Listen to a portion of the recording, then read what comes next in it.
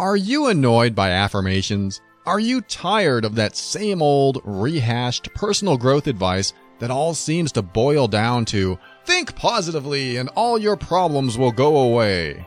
If affirmations feel like lies and positive thinking feels like denial, then I want you to get ready. The overwhelmed brain is here to help you create the life you want now.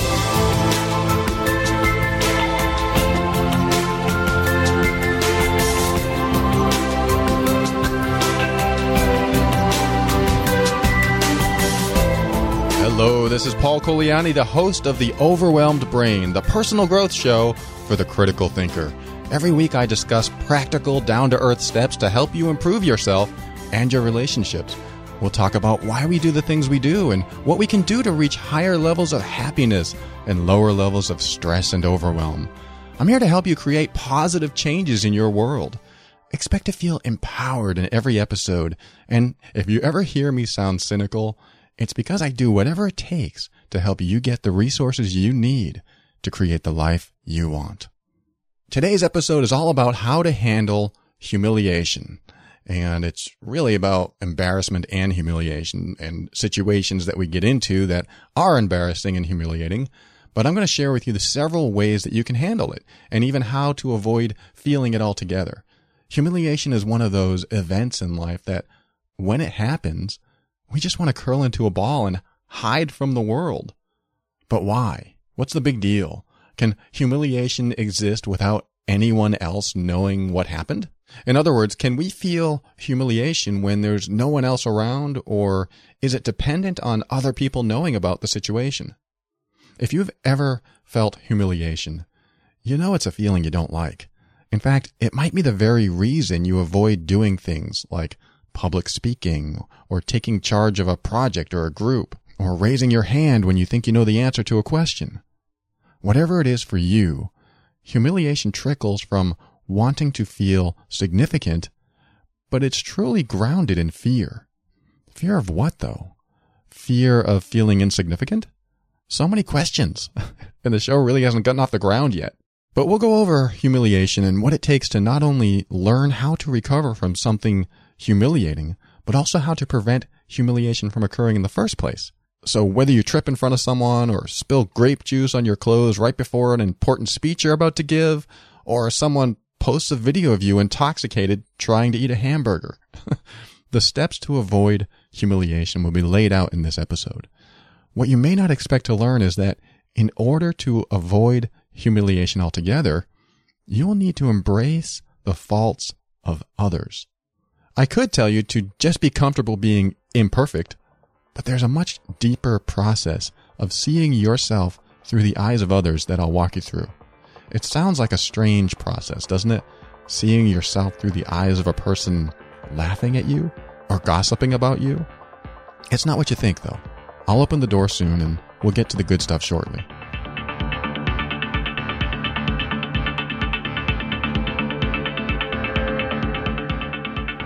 Speaking of humiliation, let me share a story with you. When I was about 26, my younger brother and I went inline skating. Some people call it rollerblading. It was a beautiful sunny day and we were having a great time. We came across this empty parking lot that was next to another parking lot about 6 feet lower, separated by a grassy hill. We decided that it would be fun to gain some speed and jump from one parking lot to the next. After all, by doing this, it would certainly prove something. What it would prove is still a mystery to me to this day, but we knew we had to prove to ourselves that we could jump this gap. Well, I decided to go first. I skated to the back of the parking lot so that I could pick up speed and clear this gap. It may have been 6 feet high, but it was also about 8 feet long, so it was important to have enough room to gain enough speed to clear it. It was either going to be a spectacular landing or a painful crash. Well, I pushed off and skated towards it at full speed, and as I neared the gap, I jumped. No pads or helmet or anything, and I actually landed it perfectly. The obligatory screams of accomplishment from both myself and my brother filled the air. Next, my brother took his spot to start the same run. I grabbed the video camera to film this soon-to-be amazing landing, which of course he was absolutely destined to land perfectly now that he saw I could do it.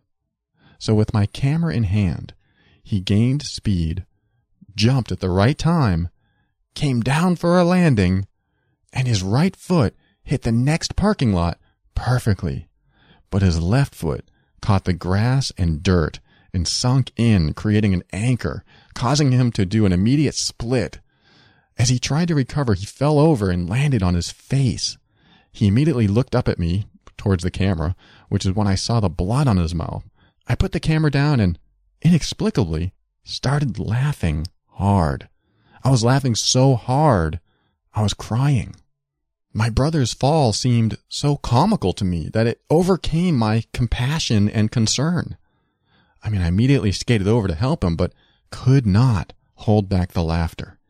The whole scene was an almost choreographed physical comedy scene. I kept laughing even after seeing that his lip got cut and the blood was getting everywhere. It looked worse than it was, but it was still a real pain that my brother was enduring.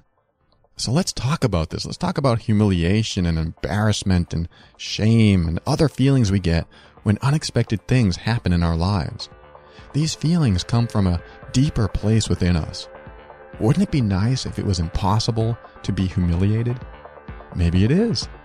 Let's find out how.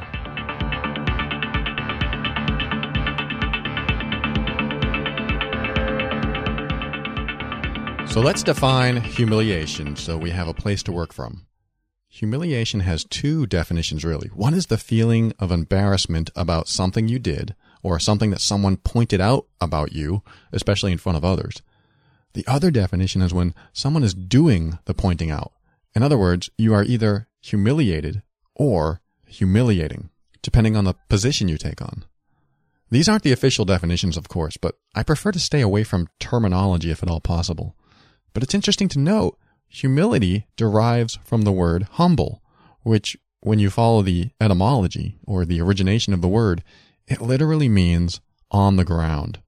It just seems appropriate in a way, since when you trip and fall to the ground, you might feel a little humbled. Not that tripping is the only path to humiliation. Anyway, humility is one of those feelings that all of us have experienced at one time or another. And let's be really clear what humility is before moving on. Humility is when you view yourself as having low worth, low value, and little importance. So when someone is pointing something out that you did that you feel embarrassed about, they are not really the cause of your humiliation. They are only helping you to see more clearly your own views about yourself. When someone laughs at you for dropping a plate of food and you check inward to experience how that feels, you can either laugh with them or feel shame and embarrassment. And depending on how you feel about yourself at the time, you will either feel humiliated or not. It almost sounds like a choice, but life isn't that easy to make it appear that we have a conscious choice on how to respond to someone laughing at us, is it? Don't worry, I won't tell you that you have a choice on how to respond. After all, if you did, you'd already never feel humiliated about anything. You'd choose not to and go on with life. The truth of the matter is that we already feel a certain way about ourselves before anything ever happens that might be a humiliating experience.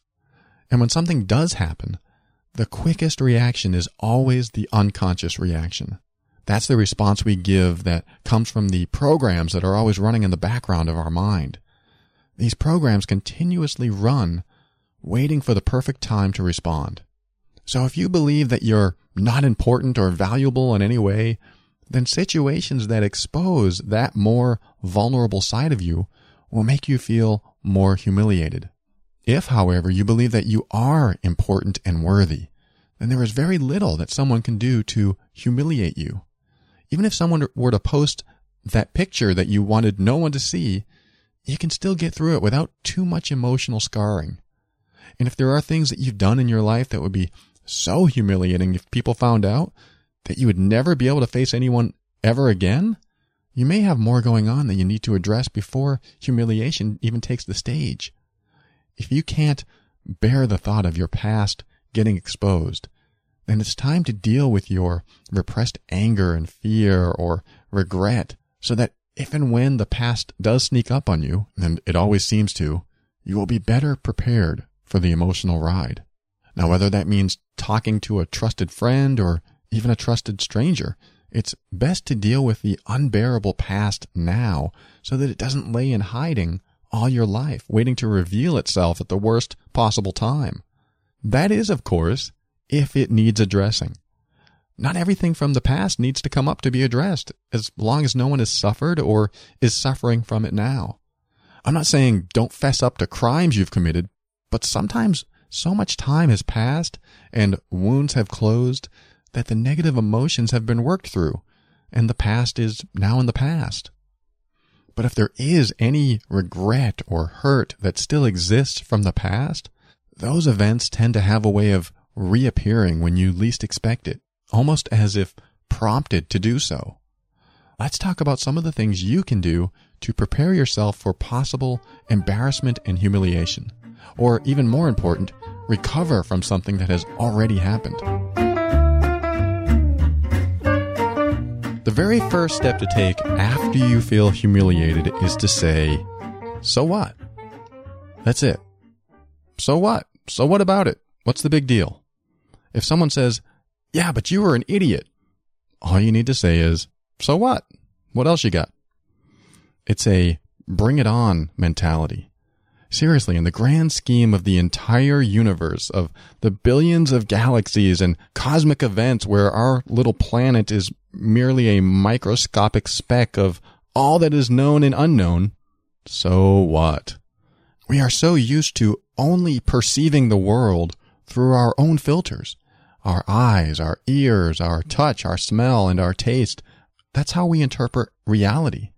And our consciousness gives reality, as we know it, meaning. So what if there's a revealing picture or video of you online? What does it matter? So what if people continue to bring up that day you were so drunk that you got that tattoo on your face? When it comes down to it, your actions do not shape the universe as we all know it. You do create your own world and your own reality, but you don't shape it for everyone else. Whatever you did that people found humorous or evil or whatever is just a speck in the universal perspective of things. Even when it's so embarrassing you can't face anyone ever again, what are those people going to do with themselves if you don't react the way they expect you to react? That's one of the best ways to thwart or divert anyone's attention on you. It's to have a so what attitude. Hey, remember when your pants fell down and you tripped into that mud puddle? God, you were so stupid. I'm still laughing about that to this day. So what? That's old news. What else you got? I really love that bring it on attitude when it comes to things that people can't let go of. I said this in the letting go of attachments episode, but it's worth repeating here. Every behavior in human interaction requires a counter behavior. When people bring up embarrassing situations from your past, just develop a so what attitude, and soon the event will fizzle, because those people cannot get the same reaction from you anymore. When you don't react the same way, they have to change their behavior or move on. Otherwise, it's an exercise in futility.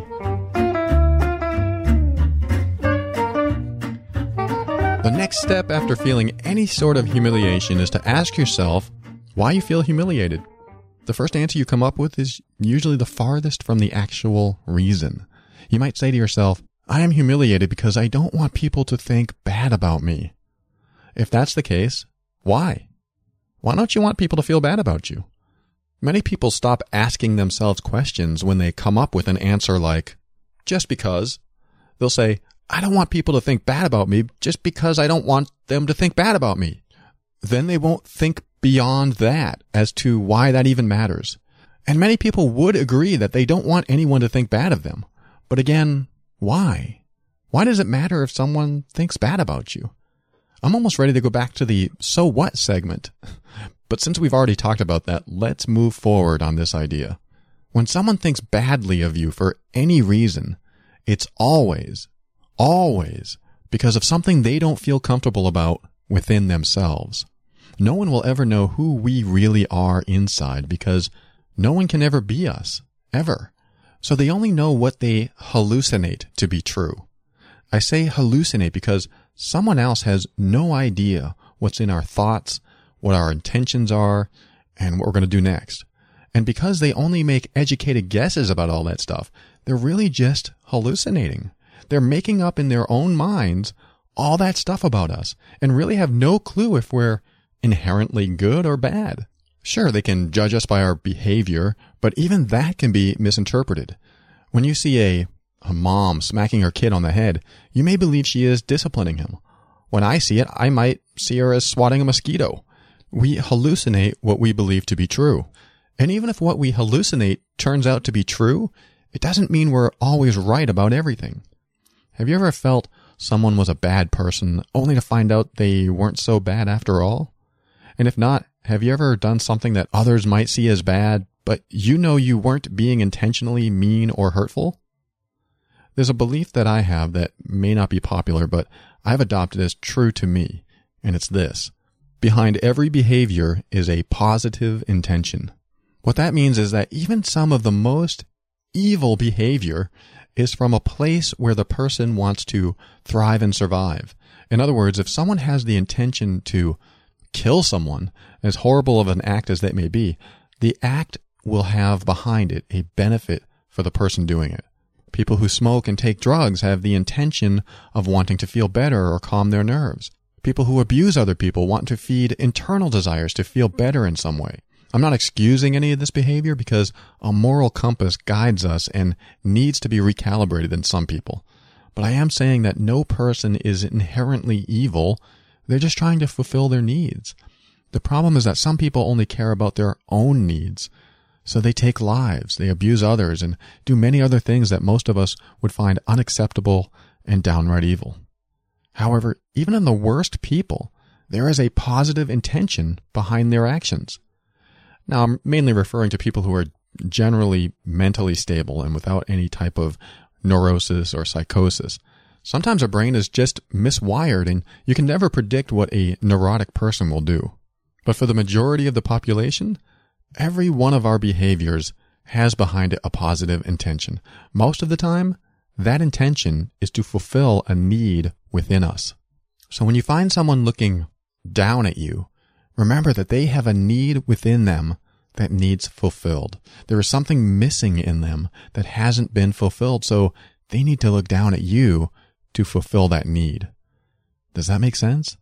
When people judge you or look down at you, hoping you'll be embarrassed or humiliated, they are fulfilling a need in themselves. It really has nothing to do with you because a person who has no needs has no care whether you do something or not. A person with needs, however, which is pretty much everyone I've ever met, is more likely to look down upon someone else when they themselves are uncomfortable with the situation. This is a tad challenging for some people to comprehend because if someone was looking down at us, let's just say that someone we know and trust, we tend to turn inward and ask ourselves, what's wrong with me? But the real question to ask is, I wonder what that person is lacking within themselves to see me this way. When you ask that, a whole different perception appears, and you are suddenly freed from judgment.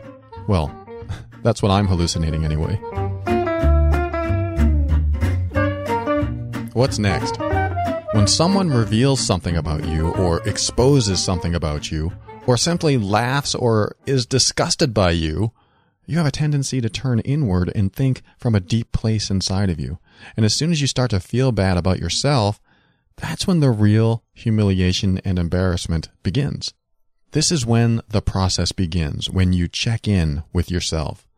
And when you check inward, you're looking at your own values, your morals, your self-esteem, self-worth, and how good you feel about yourself.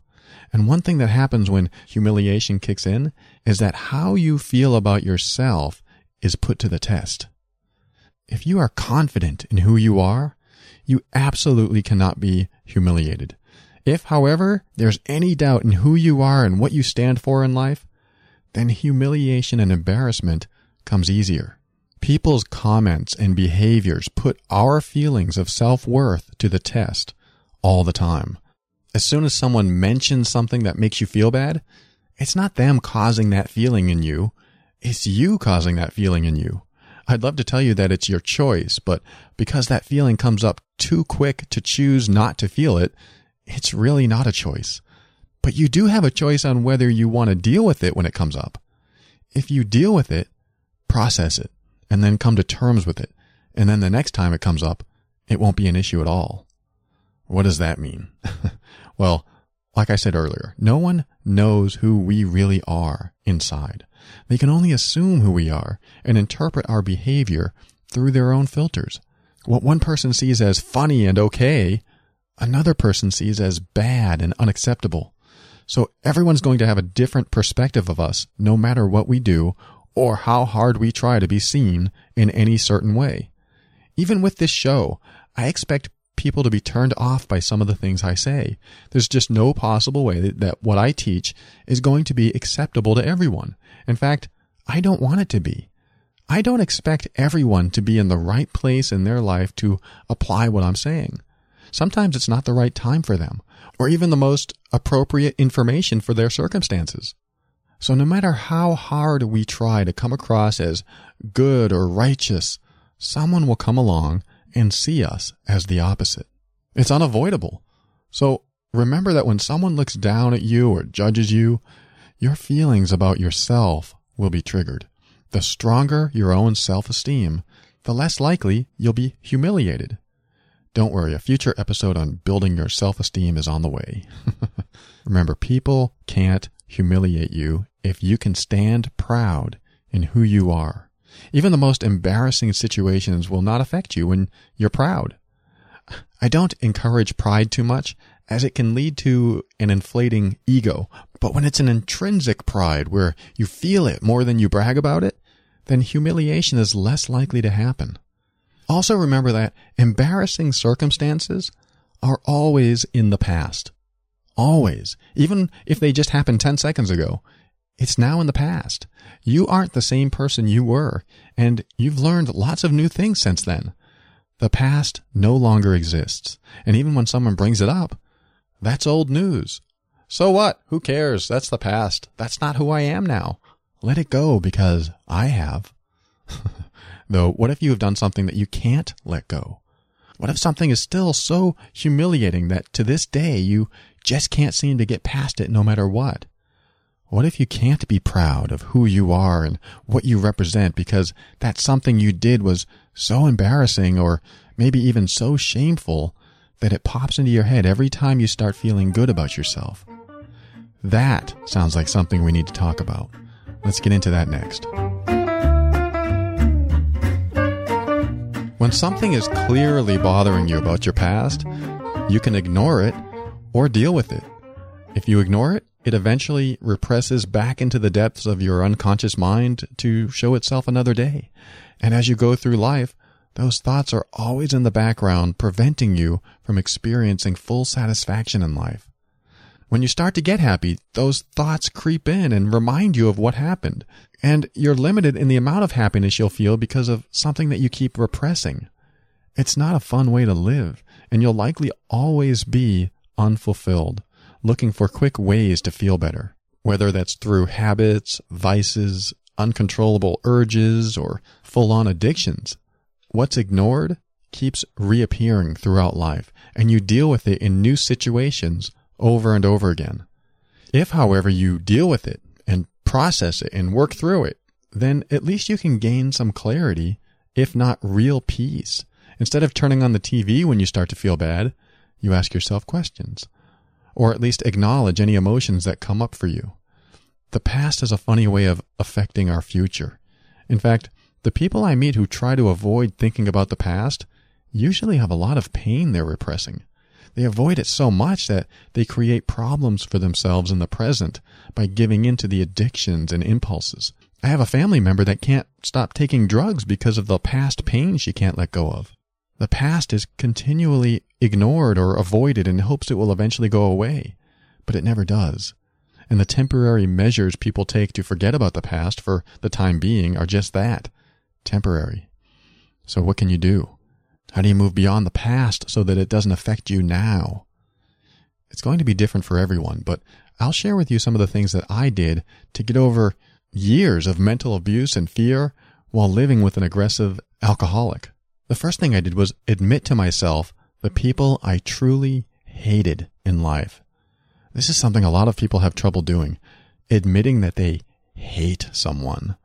After all, if you hate someone, you must be a bad person, right? You've heard things like, it takes hate to know hate, or something similar, but I give you permission to admit it. Hate, hate, hate. If you feel hatred, then admit it to yourself right now that you feel it and about who you feel it towards. And let me free you of any negative feelings you have towards that word right now. Hate. Hate isn't real. It's just a strong emotion that needs setting free. Hate isn't meant to be permanent. It's just an intense, unexpressed emotion. Hate isn't supposed to last. When hate happens, it's because there's a boiling point that's reached with someone. It gets to the point where you hate the person for what they did or said. But hate isn't meant to last. It's an expression of negative emotion from deep within. Once the true feelings of hate come out, they decrease and soon disappear. And if the hate doesn't disappear, then you haven't expressed everything you need to express. It's true that you can hate some people so strongly that the hate may seem like it'll never go away. But remember what continuous hate does to you. Continually feeling hatred day after day and year after year, it decreases your energy. It makes you give into addictions and it affects your health. People with a lot of continuous hatred are usually more sick and play more of the victim role than those without an underlying hatred. But you need to express hate. You don't want to feel it indefinitely. Sometimes the negativity is so built up in you that if you just allow yourself to feel it come up so you can let it all out in a safe environment by yourself or with someone you trust, then the hatred has no choice but to decrease in intensity. If you think hatred is such a strong word and, quote, hate to use it, then that is the perfect word to use. What we tend not to say is sometimes exactly what we need to say in order to release years of pressure that's built up inside of us. When you release the hate in a minute or an hour or even a day, the hate decreases and you feel better. It doesn't mean the subject of your hate is now forgiven. It just means you finally let off some steam. We tend to hold on to things that make us angry in a way to make sure that we never forget what happened. But believe me, you won't forget, but you can choose to remember and not hate. It doesn't mean you have to love instead. You just need to release the pressure. Continuous, unexpressed hatred builds pressure inside of you. When you release that pressure by verbalizing it, crying it out, or yelling it out, or whatever method you choose, the hatred also has a way of dissipating. And because hatred is inside of you, by hating, you are essentially making yourself feel bad and become less and less healthy. Which begs the question, if you hang on to hate, which is worse? Hanging on to it to show the other person that they're not forgiven, or hanging on to it so that it continues to decrease your health and well-being, eventually leading to mental and physical issues that get harder and harder to fix as you grow older? What do you think wins every time? Again, a quick release of hatred by full expression turns the valve to release the pressure. If it's never expressed, you stay in hate mode and keep going downhill. So if you let go of hatred, it is one step towards building your self-esteem and self-confidence. Remember, you can't be humiliated or embarrassed if you have a strong sense of self. That includes self-worth, self-confidence, self-esteem, and at least two of those can't be built upon if you are in a space of indefinite hate. Release the hate so you can start building yourself up today. So what else could be in the past that keeps you from moving forward? Have you done something so embarrassing or shameful that you simply can't bear for it to come up? Let's just say for a moment that this embarrassing thing did come up, and the person you wanted to make sure never found out about it found out. What would happen? Is it so bad that the person would never want to see you again? Is it unforgivable? Let's go to the extreme here and figure out what we can do to get past our own unforgivable past. This is the toughest one yet. But once you come to terms with what you haven't been able to forgive yourself for, then the chance for future humiliation and embarrassment can substantially decrease. Almost everyone I know has some dark secret that they don't want anyone to know about. And it's likely those secrets will never be mentioned or found out by anyone, ever. So if you have no repressed negativity about those secrets, then they're probably fine just staying in the past, never to be brought up in your mind again. If, however, there is something that is eating away at you and the shame you'd feel about it coming up is just too great to think about, then we want to think about it right now. Let's talk about the deepest, hardest process of all, coming to terms with our own crap. Here it is, the hardest part of the journey to healthy pride and self-esteem, coming to terms with the darkest parts of your past. Humility is when you have a low view of your own importance. If you ever feel humiliated, then there's already a part of you that feels low and unimportant. Otherwise, you can't get humiliated. When you have a strong and healthy pride in yourself, no one can humiliate you. It's just not possible. Pride can overcome silly attempts at humiliation and embarrassment. If, however, there are parts of your history that you haven't come to terms with yet, then humiliation comes a lot easier. Having done something that you aren't proud of can be a recipe for shame and or disgrace. So what's the answer? Let me share with you someone I used to be. When I was about 14, I took care of my 4-year-old brother while my dad was at work. Back then, I hadn't done any personal growth on myself, so I still had quite a few problems, mostly due to my upbringing in an alcoholic home.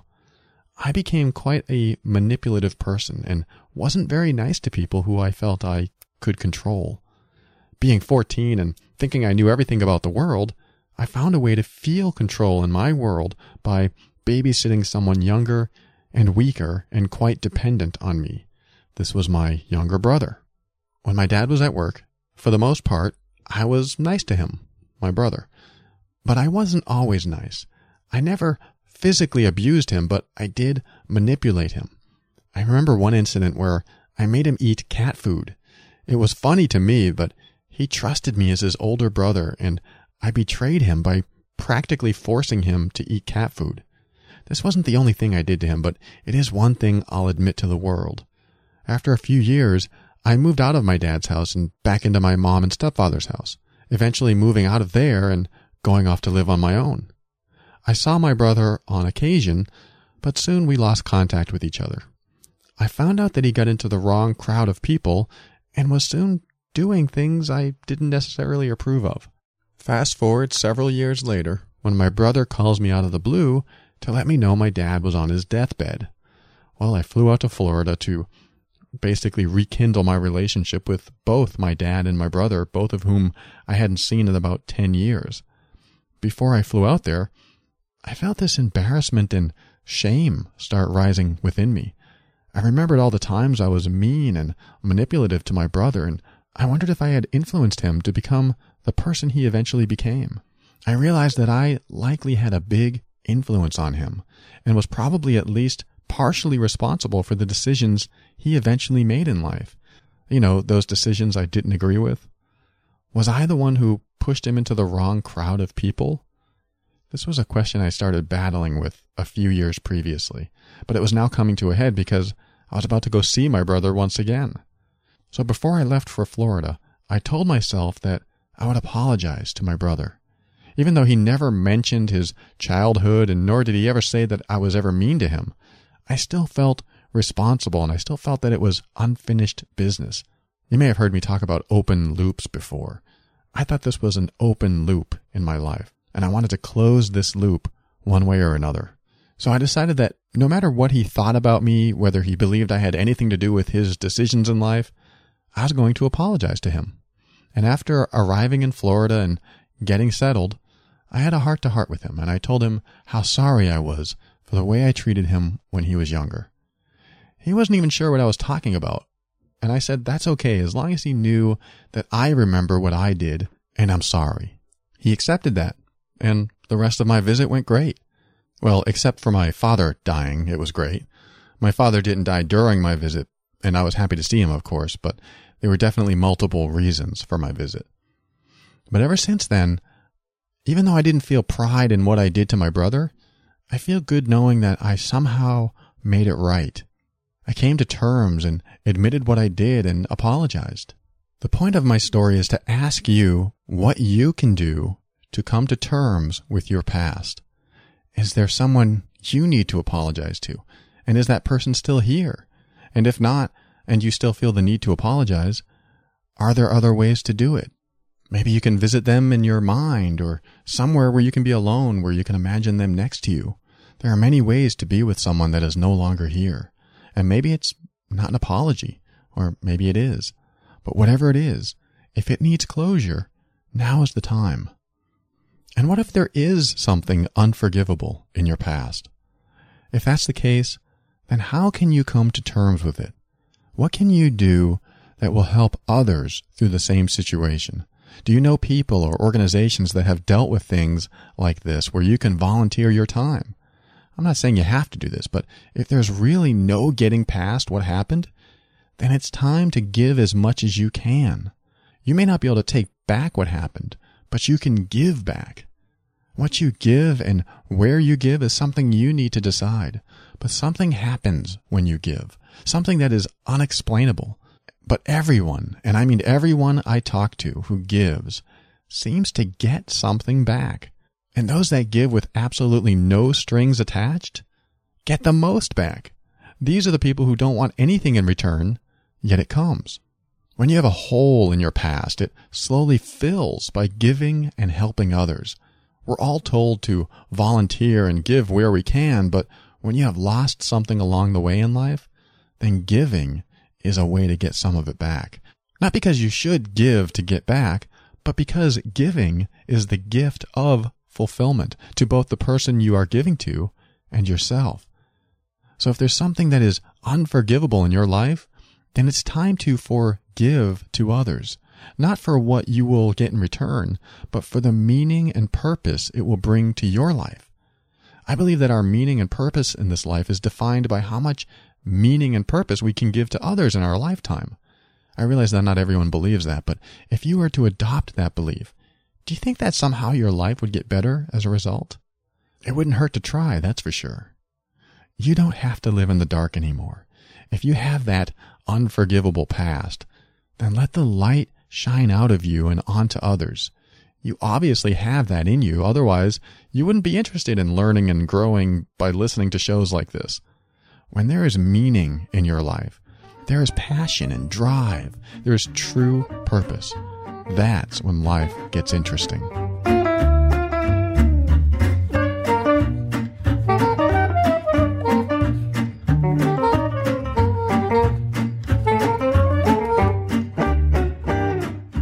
So let's go over what we learned.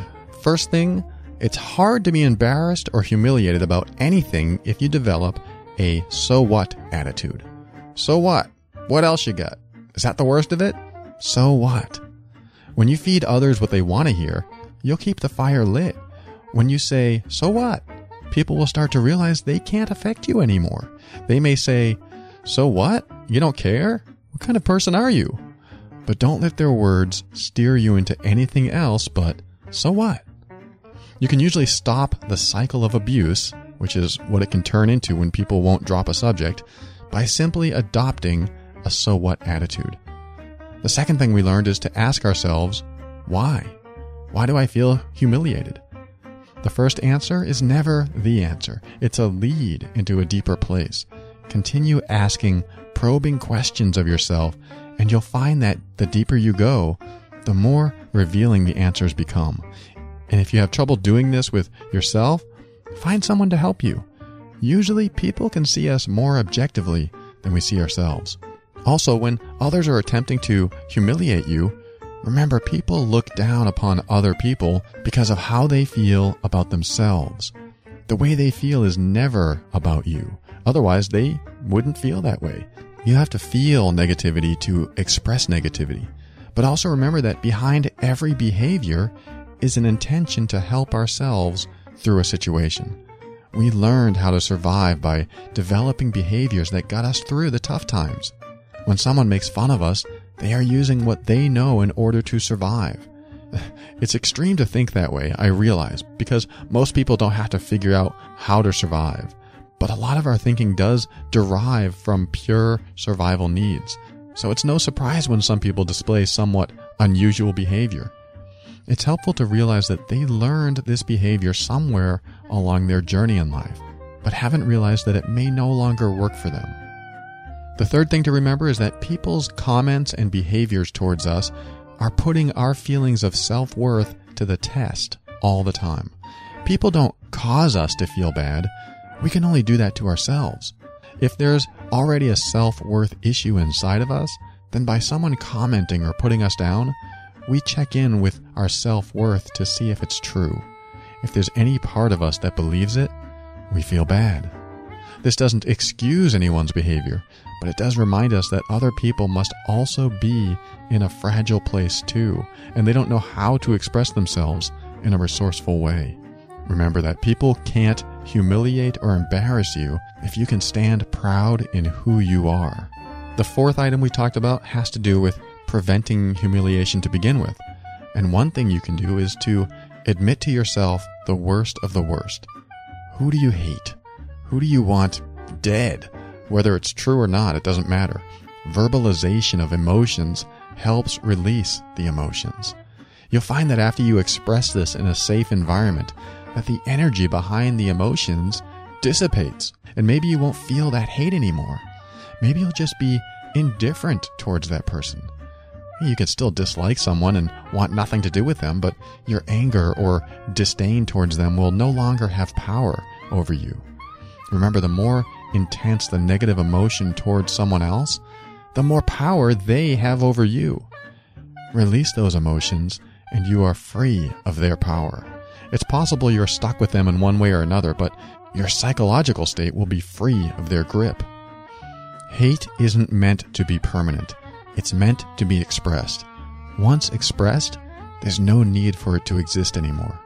The last item we talked about is that if you have an unforgivable past, by your own definition, not anyone else's, then give. Give what you've learned to others so that they will not follow the same path. And if you can't do that, find other ways to give. Giving brings meaning and purpose and passion to your life. There's no need to live with the pain of regret, especially when there are other people that really need what you have to offer the world.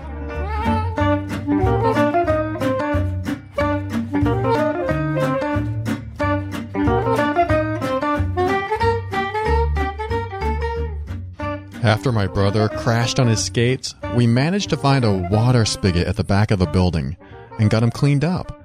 He was a little dazed and confused, but we managed to skate home to get a better assessment of the damage to his face.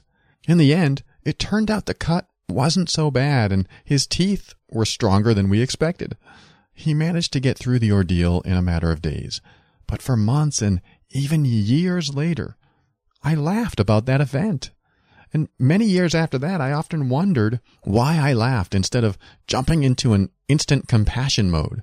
It was a mystery for the longest time. That is, until I learned why we sometimes laugh at the misfortune of others.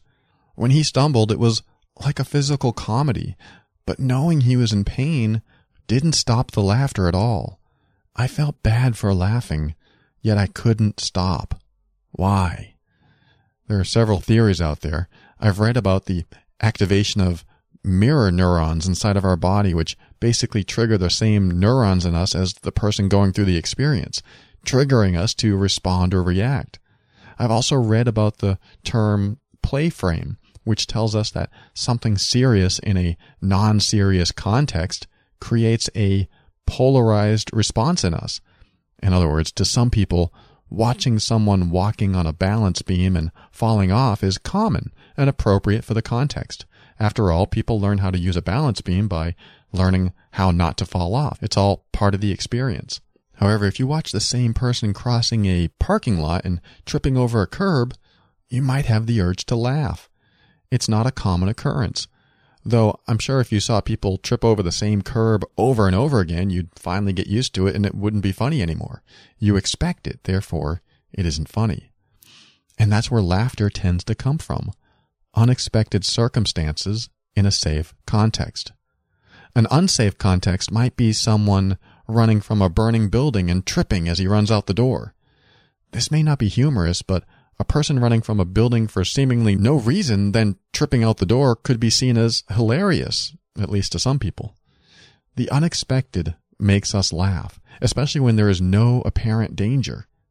I thought my brother would be fine, but when he crashed, it was so unexpected, I laughed. It was probably a defense mechanism inside of me, or those mirror neurons, or something else, but the cause was the unexpected occurrence of the event. It has to be surprising, or it won't be funny.